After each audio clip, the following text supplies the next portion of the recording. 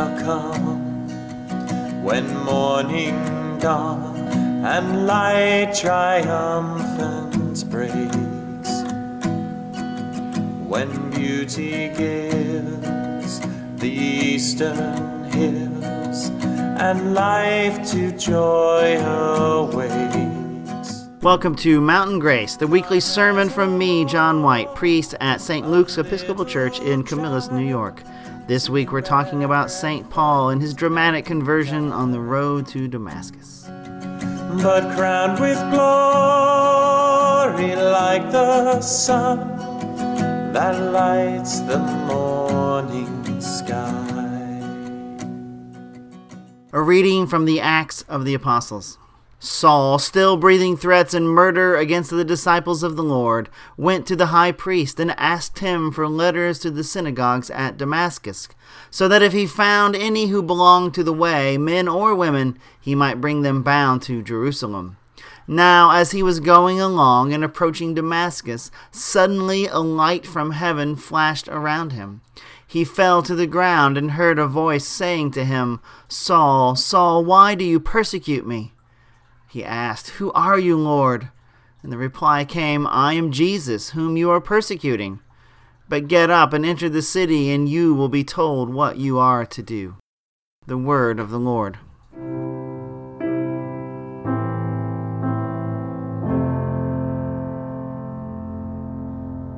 Holy, holy, holy Lord, God of power and might.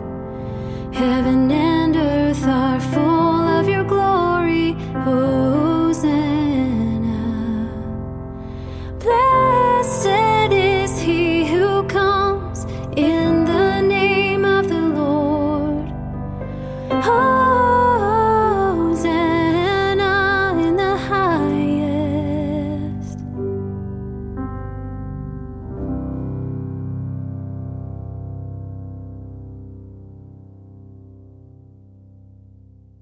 Today's readings are about conversion. And of course we get Paul's very dramatic conversion story where Paul, the persecutor of the followers of Jesus, is on his way to Damascus to round up those followers and to bring them back to Jerusalem to face their punishment. And on the road, he's struck by a dazzling bright light, like being hit by lightning, and he falls to his knees and he's blinded. He can't see where he's going, and he hears the voice of Jesus telling him to stop persecuting me. And then he goes into Damascus, where in a vision Ananias sees him.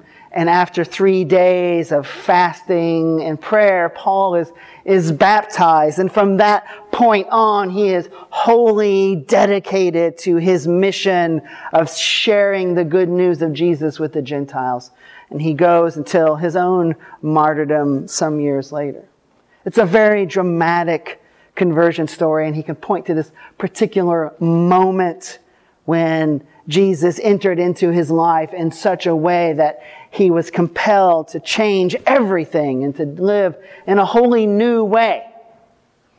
And lots of people through the ages have had these kinds of dramatic conversions, where in a moment that they know and can point to, they can say, "This is the time when I gave my heart to Jesus, when I encountered Christ, and it changed me forever, and I lived life completely differently." We've all heard these stories. They're famous, like John Wesley, yes, the founder of Methodism, who is also an Anglican, by the way, had this sort of dramatic moment at a Bible study where his heart was strangely warmed, and he knew Jesus in a totally different way than he had ever experienced Jesus before. And I have something of a dramatic conversion story, not quite as dramatic as being like blinded or anything, but it was like a moment that I could point to, and I could say, yes, that was the moment when I became a follower of Jesus. But lots of people, in fact, probably most people, don't have that kind of conversion moment. You know, I've met a lot of people and talked about faith. And most people don't have this moment where they can point to and say, yes, that was the moment when my life changed. Lots of people just sort of grow up immersed in Jesus. And their lives are not ones of a dramatic turn, but a sort of a lifelong building commitment to following in the way of Jesus. And one is not better than the other. They both have a place and a value. And in fact, in this story of Simon Peter, we encounter Peter whose conversion to Jesus is considerably less dramatic than Paul's. Because Jesus and Simon had been friends. They knew each other from synagogue. They were neighbors in Capernaum. And Peter came to know and to love Jesus not in some dramatic lightning flash way, but in the way that we slowly build up a friendship and a relationship with someone else. And Peter's commitment to Jesus is no less than Paul's. In fact, what we encounter in the gospel is Peter is somewhat reckless in his wanting to follow Jesus. He wears his heart on his sleeve, and he's the first one to jump in the water. He does that a couple of different times. Although, curiously, most people would take off their clothes to go swimming, but Peter puts it on, which just kind of shows that Peter is just a little bit different than lots of other people. But both of these conversions are powerful, and the commitment that follows from them is equally powerful and world history changing. And so all of us, when we're invited into the life of Jesus, and whether that's something that happened so long ago in our lives that we can't even remember a time when we didn't know Jesus and love Him, or it happened somewhere on a road to Damascus where our lives were unalterably changed. In each case, what we are invited into is a different way of seeing and experiencing the world. And once our eyes have been opened, metaphorically, to the reality that Jesus is pointing to, we can't help but live differently than we would if we had never known that truth. That what Jesus invites us into is to see the world the way that Jesus does.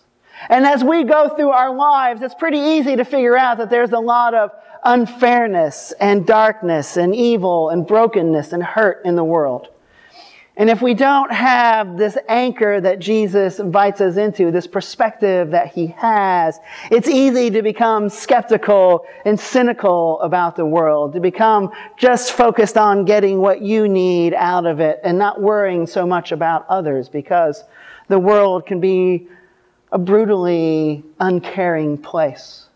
And so it would make sense for us to seek after our own good first and foremost. Because the world can feel like a dark place where people get sick and people die too young, and our hearts are broken, and we see oppression and pain inflicted on others by the careless or the cruel.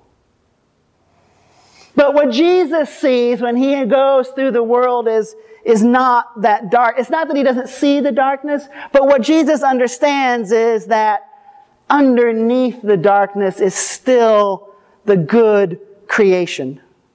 And that we may have put a veil over that goodness, but that goodness has never gone away. That when God created the world and called it good, that hasn't changed. That the goodness in which we were created, the abundance of the world in which we live has never disappeared.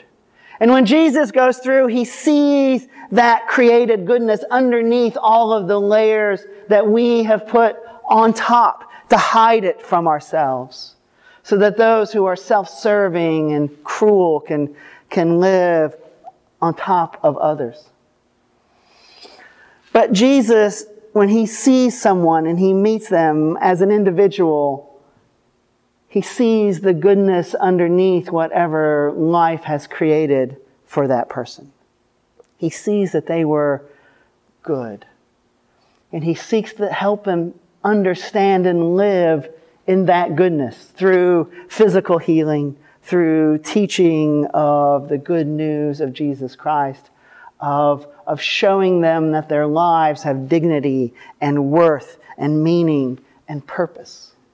And so as followers of Jesus, we are invited to see the world the same way that Jesus does, to see that goodness underneath when we encounter one another, to see the goodness with which that person was created, to recognize the dignity with which they possess by virtue of being children of God, and to respond not to the darkness, but to the light of the goodness underneath.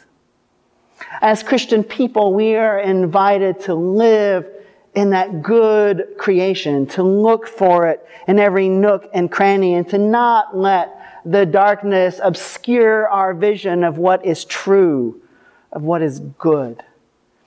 To respond lovingly to the world. That's our call. Because when we see the reality of the goodness of the creation, we can't help but respond with love. And so we can be unafraid to work to tear away the darkness, to shine a light in the hidden corners so that God's glorious creation can shine through. That's the kingdom of God that we're invited to live in, is that place where the light shines through. And to act in every way that we can, to commit ourselves like Paul and like Peter to telling people about this underlying reality, to open their eyes to it and to invite them to respond to what they see with love, without fear. And so conversion is like getting our eyes adjusted or getting glasses and finally seeing the world in sharp relief, understanding that it really, truly is and remains a good creation.